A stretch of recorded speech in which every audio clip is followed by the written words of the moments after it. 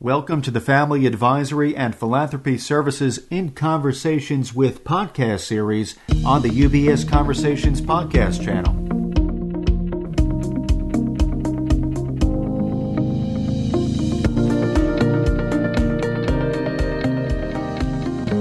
Hello, everyone.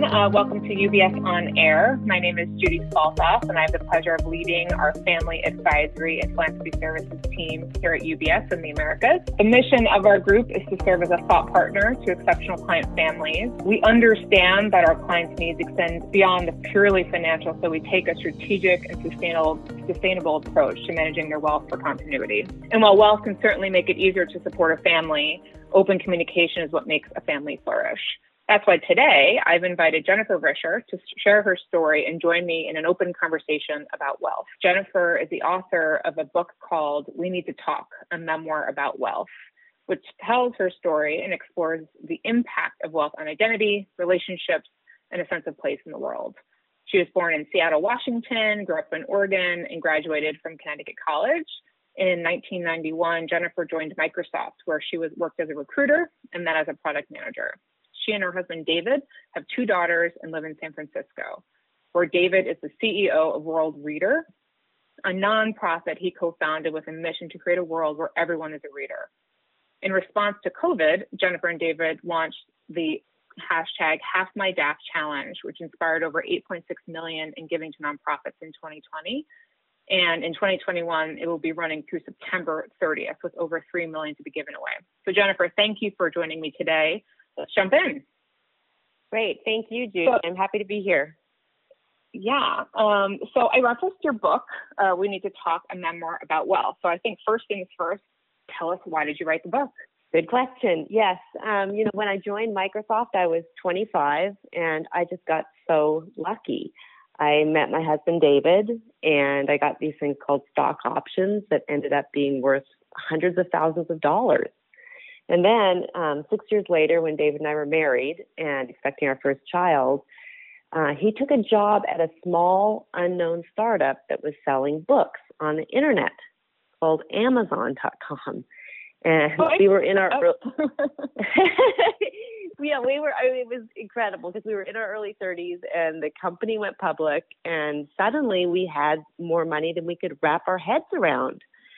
And I want to say up front that money clearly makes life easier. I'm very fortunate. But wealth surprised me. Having a lot of money doesn't look or feel like what Hollywood sells us. Wealth can be isolating. I felt the impact as a parent, as a sister, as a friend. And as a daughter, it was painful to feel as though my parents disapproved of what I had. 8 out of 10 people with wealth grew up middle class or poor, and yet we're not talking to each other about the emotional challenges. Now, it might be hard to think of wealth as a challenge that needs to be overcome, especially now. There's so many people in need. I mean, COVID has spotlighted extreme racial and economic inequality. I should pay more taxes. Minimum wage needs to be higher. We need a stronger social safety net. There are a lot of policy changes that are needed, but I think we need change at a personal level too. I want to help us move money out of the taboo category and out of the shame category and start to have conversations. Because normally, if I have a problem or a question, I turn to my friends. If I want to figure out, should our 16-year-old have a curfew, I talk to everyone I know. I get their ideas, I hear their advice, I hear about their experiences. And just talking is helpful because it lets me know that my question or problem is normal and that it's valid and that it's shared. But the same doesn't happen with money, especially with having a lot of it.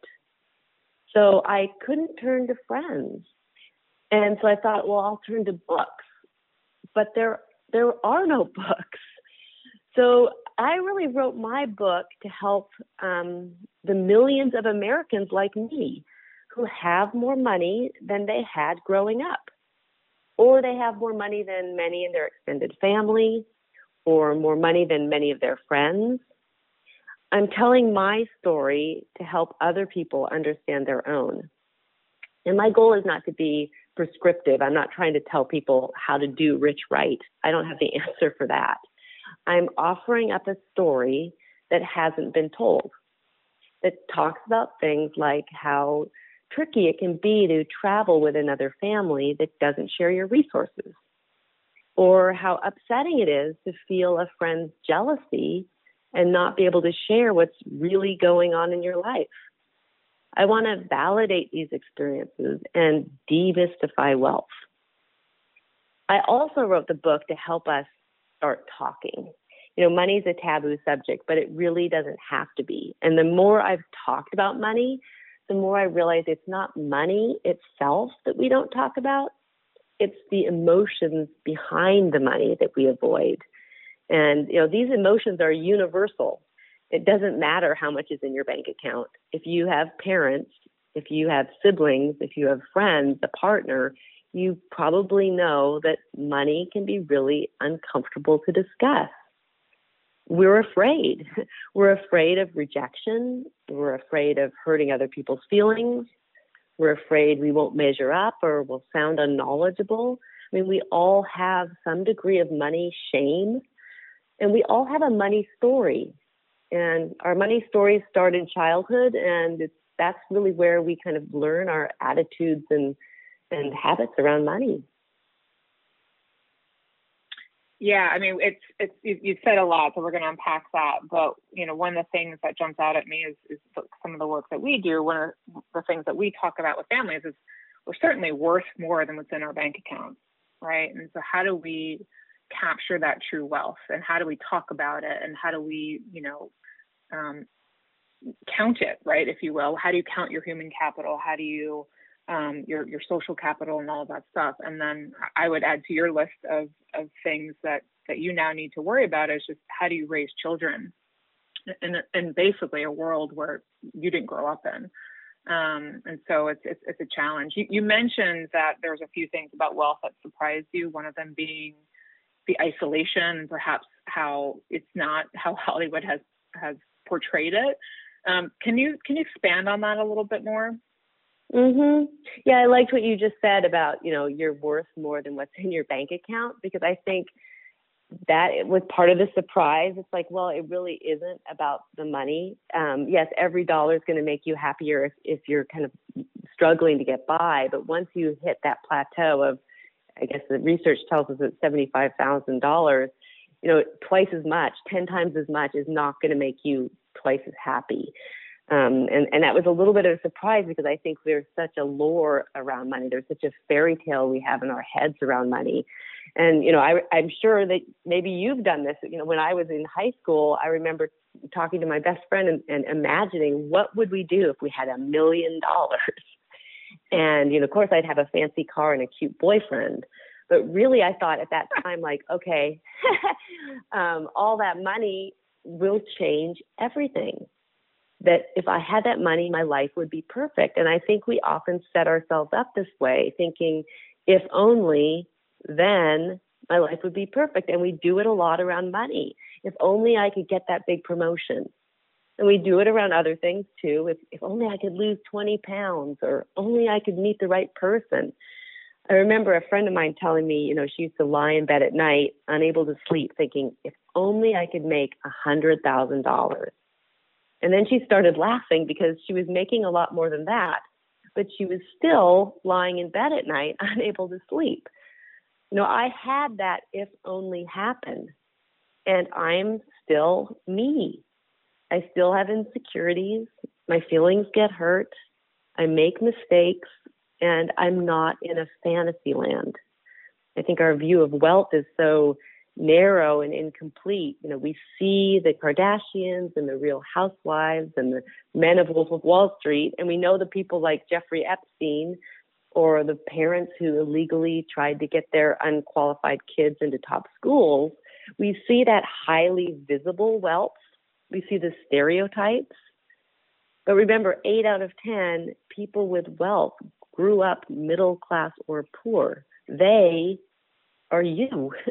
And we're hidden in plain sight, so much more ordinary than the stereotypes. And yet we're not talking about the distance that money can create in our relationships with family and with friends, or that money doesn't come with a handbook that tells us how to hire a good financial planner or how to create a philanthropic strategy or how to raise unspoiled kids.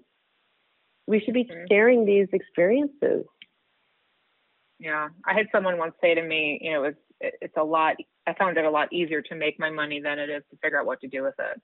And it's profound and it stays with me, and I repeat it a lot.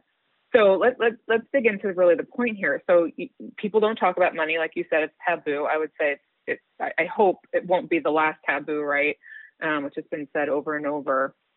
So what do you think people with money, what could these potential conversations achieve, right? If we did start talking about it, what's the outcome you're looking for? And I'm just really super curious about your thoughts here. Yeah, no, I think it's, when we don't talk about something, it tends to loom large and take on a life of its own. And I think conversations, and I can tell this from firsthand experience, like there's such a sense of relief when you kind of, whatever that money situation is that's hanging over your head that you're avoiding, once you can get through a conversation, there's such a sense of connection, and there's a chance for us to learn from each other the way we do about, with other things we talk about. It's how we can collaborate and come together. And I think money in the end is really one of the most intimate conversations we can have, because it really is so much about the emotions. And we're not talking to people who are closest to us, our families and our extended families. So, as individuals, I think it's a powerful conversation to have. It is an uncomfortable one because we don't have experience. But I also think, it may sound far-reaching, but I believe that conversations really could help us, help our society and help us fight income inequality. I mean, there's so much suffering in our country right now, people going without housing and without health care, without food. There's an education crisis. And our silence has a lot of power. By staying quiet, it just keeps the status quo in place. And it keeps us from examining our relationship with money. It allows us to stay in our bubble, sort of unaware of our own privilege even. I think we can do better. Mm-hmm. Yeah, I literally couldn't agree with you more, given the work we do in philanthropy. It's, there's so much potential and so much more we can be doing. So give me an example of a money conversation you've had with someone close to you, and how did that go? Yeah. Let me give you two examples. Let me first start with a friend of mine who's middle class told me how she and her husband had driven the same car for many, many years. And she was like, when that thing finally broke down, she bought an Audi Q5. And she'd always wanted that car. So she was really happy with the car. She was just thrilled to have this new car. But then when she was thinking about visiting her sister and driving up in the car, she began to worry about being judged. In her mind, she could hear her sister saying, "Ooh, aren't we fancy?" And then in her mind, she started to justify the car, thinking, well, it was used. It wasn't that expensive. So even before she saw her sister, she was making assumptions and telling herself stories. And I think we do this all the time. We think we know what the other person's thinking, and we don't really address it. What if she'd actually talked to her sister? And this is where I think that intimacy can come up. It might be awkward to have that conversation, but on the other side, there really is a sense of connection. And now I'll share a story of, my own story with my brother. So I have a brother who's 2 years younger. And when he graduated from college, he went into the Peace Corps, and then he got a master's in Spanish and became a high school Spanish teacher. And this was many years ago. He wanted to buy a house, and David and I offered him $20,000 towards his down payment. But he refused our gift. He said he wanted to live within his own means. And this hurt my feelings. I felt as though he were looking down at us and looking down at our money, and my feelings were hurt, but I didn't say anything. I just stayed quiet. And then a few years later, when he was getting married, David and I offered him a check as a wedding gift, and this time he accepted. And when his first child was born, we again sent a check, and he and his wife thanked us for that. And we began to send money every year. And over the course of many years, he just stopped acknowledging our gifts. So I'd write a check in December and hear silence. It was like the money was sort of disappearing into a void. And I began to feel resentful. And I felt like he was taking me for granted. But I didn't say anything. Instead, I told myself stories. I thought, well, he's embarrassed. Or he thinks we have so much money that it just doesn't mean anything to us. And then, and I'm not proud to admit this, but I didn't send a check just a couple of years ago. And then in January, when we were communicating over email, at the end of one of his notes, he wrote, wondering if a certain year-end check is just late in the mail. Is it?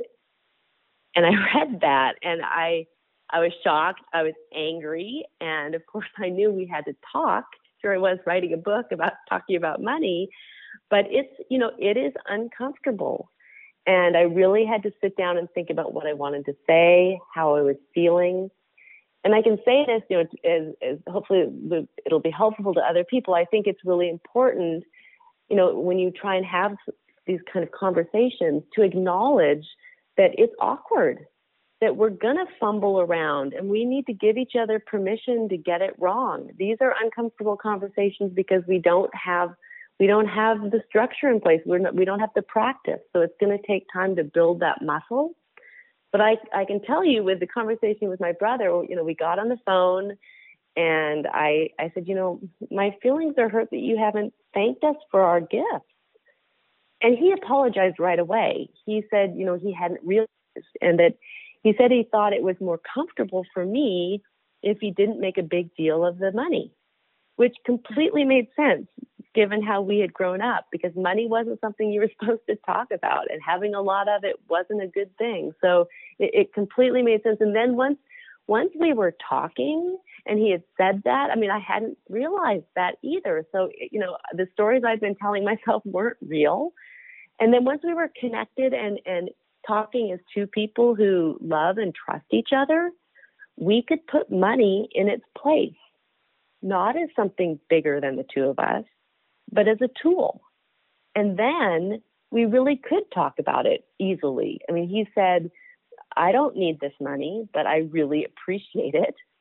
And I said, well, I'd never asked, what are you doing with it? I want to know. I want to be part of your life. Mm-hmm. So it really was, it does take, we have to kind of get through that discomfort and admit that it's there. But from my experience, there's just such a chance to truly connect in a new way with someone. And like you said, once we're there, then we can talk about it. And there's so much we can learn from each other about money and what we're doing with it, and, our goals. And there's collaboration to be had and so much learning. Yeah, I can, I was drawing on, I was listening to a similar experience where it wasn't about necessarily money, but I'm an aunt to 12 nieces and nephews. And I had this moment at one point where I kind of blew up because I was upset that my gifts weren't being, just birthday gifts weren't being acknowledged. Mm-hmm. I'm like, at least text me, mm-hmm. Send me a thank you card. And my brother and I had a really healing conversation about that once too. So I can sort of draw on that. And now it's, something that we almost make fun of, and she's like, oh, don't forget to thank Aunt Judy or whatever. But, but it is important to me, right? Because I do it out of love. I'm not doing it just so I can be acknowledged. It's sort of more of the principle of being grateful. And so I can appreciate where it's coming from there. And one of the things we talk about on the team is not just, look, we communicate all day, right? We communicate through body language. We communicate through the Q5 we bought or whatever, but what's the difference between that and the intentional communication we want to be present in our lives? How are we, not just letting people make assumptions, but, thoughtfully saying directly and having those conversations. It's sort of one of the bits of work we do around facilitating family meetings, because we need to say what's not being said, or we need to, align with our intentions versus what people are assuming. So there's a lot to be said there. So just shifting gears a little bit beyond just the conversation, what do you believe people with wealth, or since acknowledge that you have some too, what do you think people worry about most, or what do you worry about most? Well, I think we all worry most about our children. And that's the question I get the most often. And it's what I worried about for many, many years. But, I really want to say that I think this image that we have in our society of the spoiled rich kid, it looms so large, and it's so ugly, and it's so, where there's so much fear around that. But I don't think it's real. I think it's part of the stereotypes and the things that we see about wealth. The spoiled rich kid is every parent's worst nightmare. But kids are spoiled at every level of society, and it's not necessarily because of wealth. I think that's a myth of society. No one wants to raise a spoiled child, and I think in the end, I spend a lot of time worrying about it, but in the end, it comes down to living your values. And it's not just, telling your kids your values, but it's living them day to day, week to week, year to year, because your kids are watching you.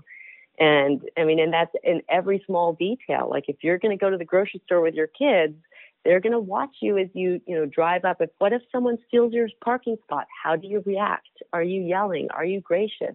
They're listening and they're witnessing. And so they're watching the way you move through the world, and they're likely going to follow suit. So as you enter the grocery store, and you start to make decisions about products that you're going to buy, actually it's a great teachable moment. You can talk to them about the value of one product over the other, and how to figure out the price, and showing what you value in as you shop. When you get to the meat counter and you interact with the man there, are you respectful? How do you interact with people when you check out?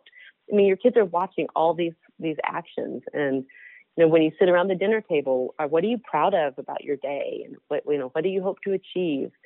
I think there's a lot to be said about being aware of your own good fortune. And it's a lot about attitude and gratitude. So I think I'd like to give parents a little bit of comfort in knowing that if you're not a spoiled rich adult, you're probably not going to raise spoiled rich kids. And this whole image is just, I think, something that we need to kind of move out of our heads and realize that it's not a foregone conclusion. Right. Totally. Yeah. The fear of entitled children or people growing up without being productive members of society, right, I think is a lot of the work that we do on the team. And, it's nice to hear you say this. I think a lot of the people that we work with will enjoy hearing you say that, because it is the thing that keeps, when their head hits the pillow, right, the thing that we really worry about the most. Mm-hmm. And the comment you made about values, I second all of that, right? We see that, but it is a really interesting moment, not just to live it too, but really just draw attention to it, right? Just even if you've been living them, to just say, hey, just as a reminder, or as a moment of self-reflection, let's talk about our values. We have we'll call it an activity or a tool called the Purposeful Dialogue, where we help people and we facilitate that conversation, just help people bring it to the forefront. And sometimes it's really not, this, jaw-dropping moment or anything like magically like, what? That's something important to you? Like most of the time it's confirming or affirming. But it's a really interesting, thing to do, to have, again, like conversations about money, having conversations about values. And then, like you said, it's everyone's watching. Yeah. Well, I have to commend you on those values cards, because one of your advisors gave me a set of them, and they were so powerful. I loved them. And I got our family, my husband and my older daughter were into it, and I had to kind of drag my younger daughter along, but she also loved, so we did the words, and then we did the pictures, and it was so I mean, everyone wants to feel seen and understood. Yep. And I think it really gave us an opportunity. I mean, it's nothing to do with money or wealth, but just about who are you and what do you value and what do we value together right. as a family. It just opened up such a beautiful conversation for us to have as a family. And it gave me insights into our daughters. And I think they saw stuff about us. So it's really, I think it's a great tool that, I was very happy to have that. Thank you. I'm really happy to hear that. That was not planned or planted. So it gets back to being intentional, right, about your communication. Mm-hmm. And be living it. You could be using these teachable moments, like whether how you treat people or the trip to the grocery store and so on. But yeah, I think it gets back to that, to just really, say the words, be intentional about it. So we just have a little bit of time left, but I'm really curious just generally, and you and your husband, David, really inspiring the challenge that you launched, the Half My DAF. And for those listeners who don't know what a DAF is, it's a donor advised fund. So just a charitable vehicle to give money away. I would just love your overall thoughts on philanthropy and now that you have an opportunity to make a pretty big impact in the world with your wealth. Mm-hmm. Yeah, I want to back way up because I said earlier that we all have a money story, and I think part of that money story is kind of what we learn about giving, and in our family of origin we learn about giving or we don't learn about giving. So I think it's important for people to realize that there's a philanthropic journey that we're all on, and no matter where we are on that journey, that we can always grow and improve and increase our giving. And I think it's a nice thing for advisors to think about, because I think many people don't know what they're doing and they don't know how to approach philanthropy, and it becomes overwhelming. And I remember when I was in that place, and it was a moment when our financial planner said, you should open a DAF, a donor advised fund. And so it's the moment where I realized, letting go of the money isn't the hardest part. It's kind of figuring out where I want to give. Mm-hmm. And I didn't know where I wanted to give. And I felt so much pressure to have a philanthropic strategy and to do all the research and to do it right. And my fear of getting it wrong kind of kept me stuck. And so I think, this is a nice place where advisors could talk to people, because people want to do the right thing and they want to make a difference. They want to have an impact. And I think it comes down to really aligning. Again, we're talking about values. I believe it's our values and our passions and our interests, and there's no right and wrong here. I mean, if you care about, saving the gorillas, or if you care about women's reproductive health, or serving underserved kids in educational programs, it doesn't matter. But I think it's important for people to find what their passions are, because that leads to longer term engagement and more impact. So, yeah. And that's another area where, opening the conversation, right? Saying like, hey, I'm not an expert in this, and talking to your peers, your wealth peers, or, philanthropic advisors can be really helpful, because it's not a foregone conclusion just because you have money, you know how to give it away. Absolutely not. Yeah. And I think it really is an opportunity to open that conversation up with clients and offer guidance, help them walk through it with them, and they'll appreciate that. That'll open up more conversations, I think, and build closer relationships. Yeah, I agree. And the opportunity to, not reinvent the wheel and take ego out of it. And there's, like any other industry or anything really, just taking the myths out of it, right? Mm-hmm. The most common one being that if, overhead is over X%, then it must be bad. It's like, no. Like that's, no. Yeah. So we have a lot of conversations, but really what we try to do is, at UBS, is just meet people wherever they are on their giving journey, right? So you can be a very experienced philanthropist, and maybe perhaps those conversations are about, development impact bonds and, more sophisticated tools. But if you're just getting started, helping find the focus, of course we can give advice or talk about the charitable vehicle that works, but that's not where the advice ends. That's kind of like the technical stuff we just need to get out of the way. So,